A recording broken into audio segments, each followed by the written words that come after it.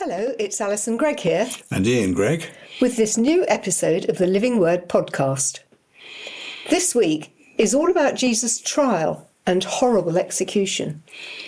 It's not a pleasant subject, so why do we need to talk about it? I suppose it's fundamental to what we believe and live in. We can't have Easter resurrection and joy without the prelude of Jesus suffering and dying on the cross. The resurrection is bound up with the fact that Jesus rose from a dead and entombed state.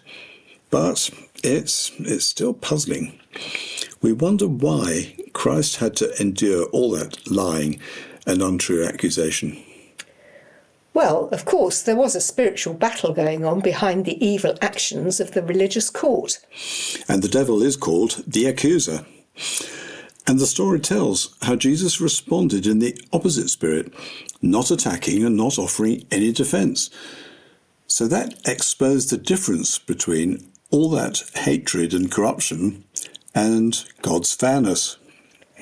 And then there's all the brutality and pain. Why did he have to endure the flogging as well as the crucifixion? Well, I think one good reason is that it fulfilled what had been prophesied. Isaiah spoke of a suffering servant of God, and it contains a phrase that's often quoted, "By his stripes we are healed."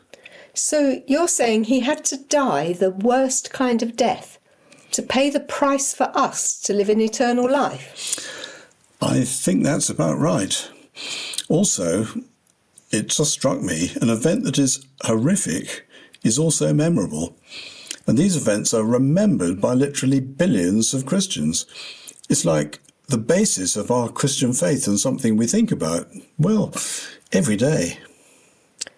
What makes Christianity different from all the other world religions? Many religions follow the tradition of a good person. But we would say Christian faith is not one of many religions, but a relationship. It's knowing someone who was dead, put to death in front of many people, but didn't stay dead and is now very much alive and known spiritually. That is unique. But do we need to be especially solemn and serious? That's a good question, and we address it in the talk. In some churches you see a little crucifix with Christ still on the cross.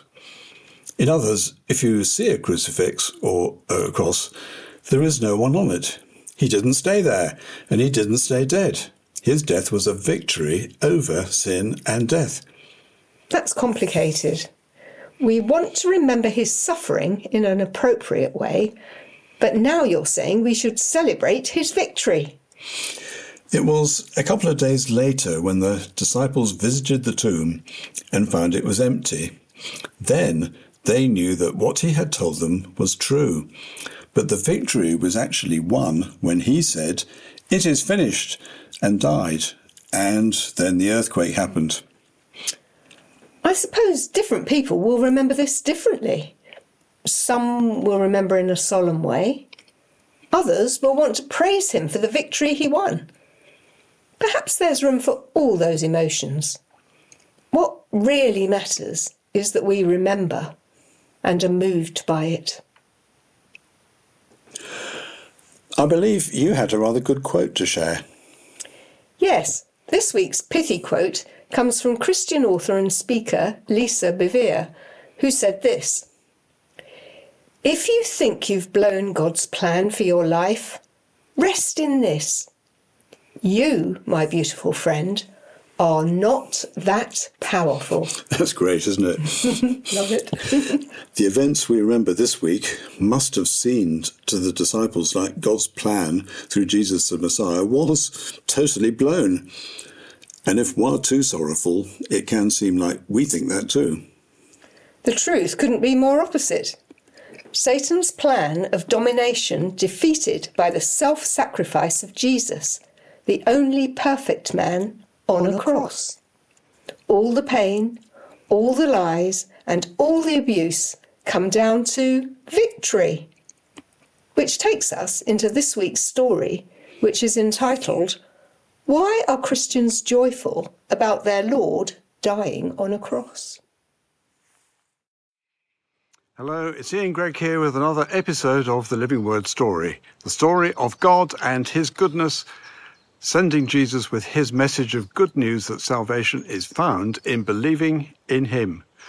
We don't have to work at it, although if we have come to know him in a spiritual encounter, we will find ourselves working with him. That's what happens when we find the freedom of being renewed spiritually in Christ. A new start for us, the assurance of always being with him, and a joy and peace inside that wasn't there before. Great benefit to us, but it came at a terrific cost. Did we pay it? No, Jesus did. And this week's story tells how this was foretold from ancient times, how Jesus grew up and entered his ministry knowing it would have a horrendous ending. And he did it willingly for you and for me. The Psalms, which were the hymns of praise and worship of their time, speak to people like King David and King Solomon about situations of their time. But being spiritual compositions, many are also prophetic about what God will do, including the coming of his Son Jesus. This psalm that we open with also sits as a prayer of Jesus at the time of extreme trial, which is the part of the story that unfolds from the Bible readings this week. From Psalm 31, we are given a foretaste of that time of physical and emotional pain and anguish. Be merciful to me, Lord, for I am in distress. My eyes grow weak with sorrow, my soul and body with grief. My strength fails because of my affliction, and my bones grow weak. Because of all my enemies, I am the utter contempt of my neighbours, and an object of dread to my closest friends. They conspire against me and plot to take my life. But I trust in you, Lord. I say, you are my God. My times are in your hands. Let your face shine on your servant. Save me in your unfailing love. This theme of distress continues, and it's not a pleasant one. This is reality. Christ paid a very high price as he endured a death agony of body, emotional soul, and spirit. Isaiah was the inspired creator of 4 poems about God's anointed servant, and this extract is taken from the 3rd. It describes the physical abuse experienced by Jesus at his trial, which featured full testimony against him and no representation. In both Jewish and Roman law, it was illegal. But pause for a moment to consider the spiritual battle being waged in the heavenlies, which is the source of the hatred and injustice meted out to Jesus. Have you been falsely accused or unfairly judged? Take heart. You're in good company, and it happens to the best. The sovereign Lord has given me a well-instructed tongue. He wakens me morning by morning to listen like one being instructed. The sovereign Lord has opened my ears. I have not been rebellious. I have not turned away. I offered my back to those who beat me, my cheeks to those who pulled out my beard. I did not hide my face from mocking and spitting. He who vindicates me is near. Who then will bring charges against me? Let us face each other. Who is my accuser? Let him confront me. It is the sovereign Lord who helps me. Now the story changes course from prophetic insights about the suffering servant of God whose wounds will bring healing to those who do put their trust in him. The scene changes now to the second trial before the Roman governor Pilate. Jesus' first trial by the Jewish council branded him a blasphemer, not by what he said, but by what others made of what he said. However, blasphemy was not seen as a capital crime by the Roman governor, who clearly recognised the signs of a constructed charge, as we will hear. For he knew it was out of self-interest that they had handed Jesus over to him. This is the trial before Pilate and the execution of Jesus, a painful and difficult to hear account from Matthew 27. Meanwhile, Jesus stood before the governor, and the governor asked him, "Are you the king of the Jews?" "You have said so," Jesus replied. When he was accused by the chief priests and the elders, he gave no answer. Then Pilate asked him, "Don't you hear the testimony they are bringing against you?" But Jesus made no reply, not even to a single charge, to the great amazement of the governor. Now, it was the governor's custom at the festival to release a prisoner chosen by the crowd. At that time, they had a well-known prisoner whose name was Jesus Barabbas. So when the crowd had gathered, Pilate asked them, "Which one do you want me to release to you? Jesus Barabbas, or Jesus who is called the Messiah?" For he knew it was out of self-interest that they had handed Jesus over to him. While Pilate was sitting on the judge's seat, his wife sent him this message: "Don't have anything to do with that innocent man, for I have suffered a great deal today in a dream because of him." But the chief priests and the elders persuaded the crowd to ask for Barabbas and to have Jesus executed. "Which of the two do you want me to release to you?" asked the governor. "Barabbas," they answered.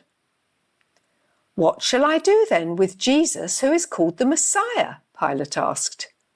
They all answered, "Crucify him." "Why?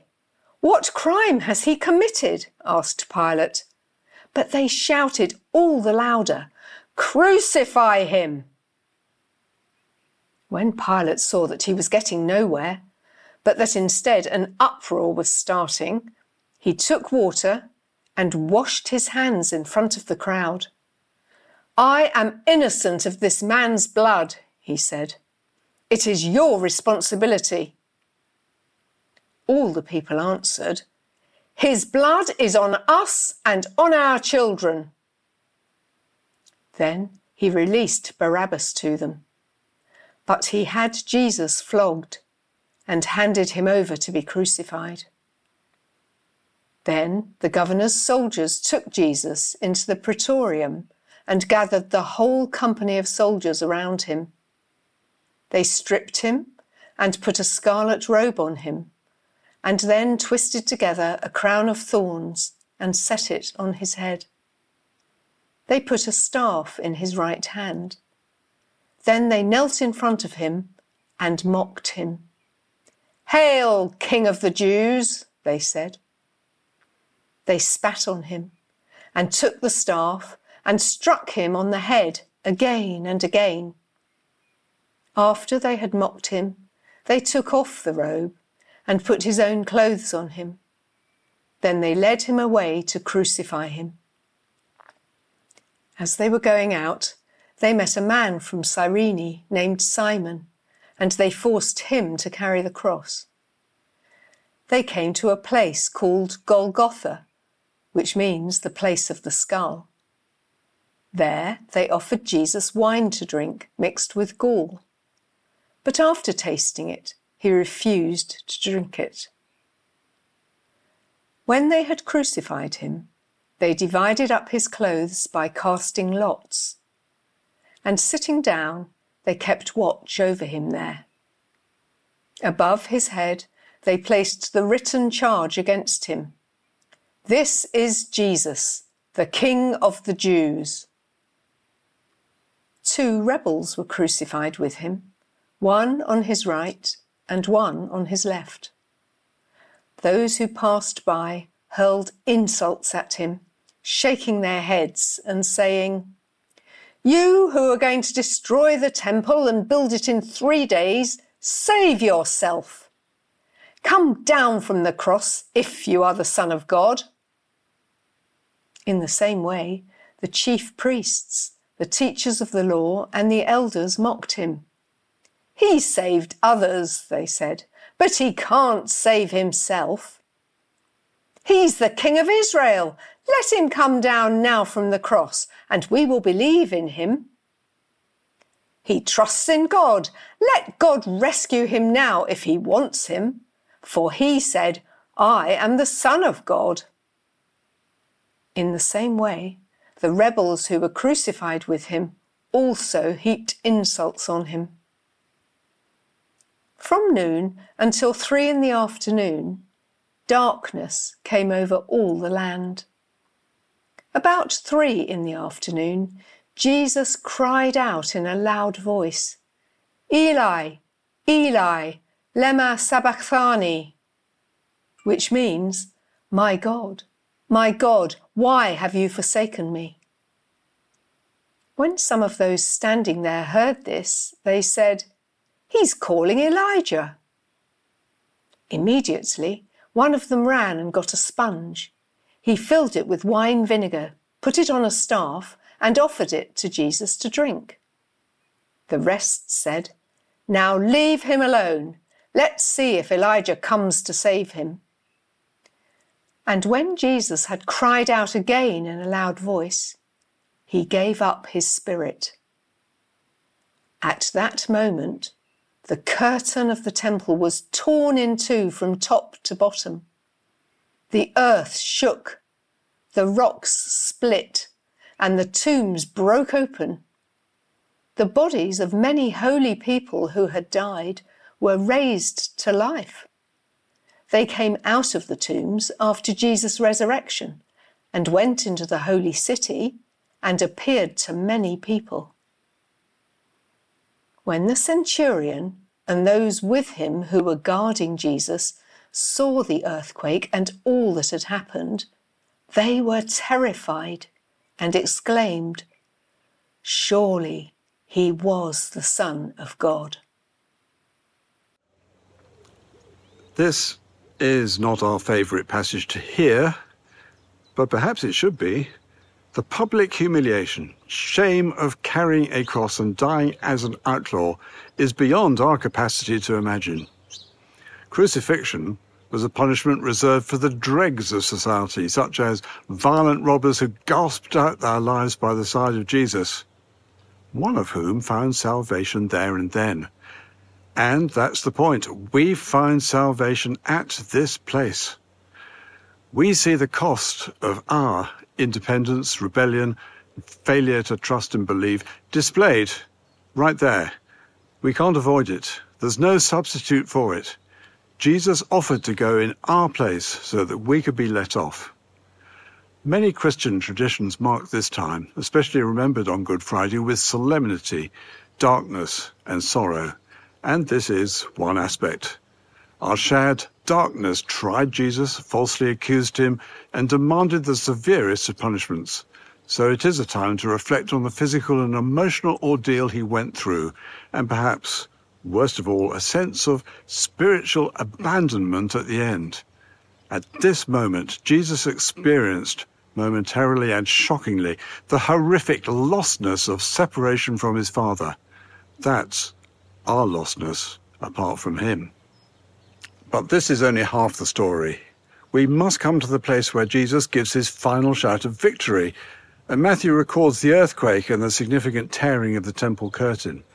This is not a matter of sorrow, but rejoicing, the breaking of sin's hold on mankind, the reversing of Adam's curse, and the freedom for all believers to have a personal relationship with Almighty God is a huge change and a magnificent release.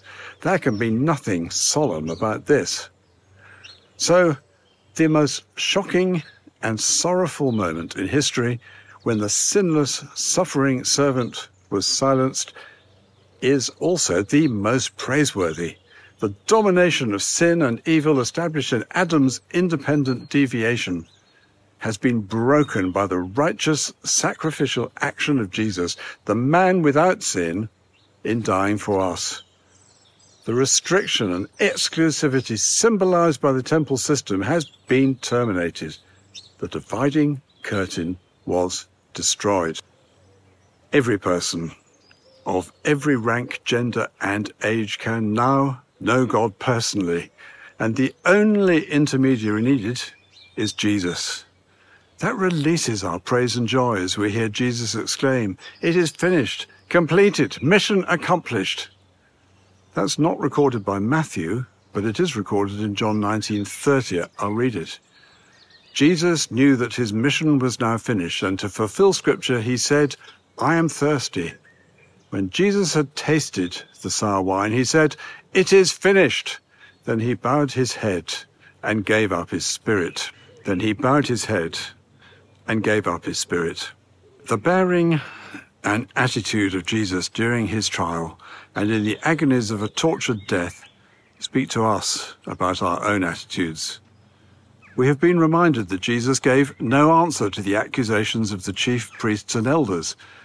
And when asked by Pilate if he had heard the charges, we read, Jesus made no reply, not even to a single charge, to the amazement of the governor.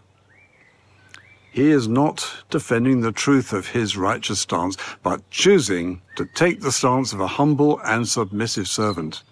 And as we now hear, that is our call. In our new nature, we don't need to be up on ourselves. To the dismay of the flesh, or the selfish part of us, we can grow into the same kind of attitude that Jesus had, as we hear now in Philippians 2. In your relationships with one another, have the same mindset as Christ Jesus, who, being in very nature God, did not consider equality with God something to be used to his own advantage. Rather, he made himself nothing by taking the very nature of a servant, being made in human likeness.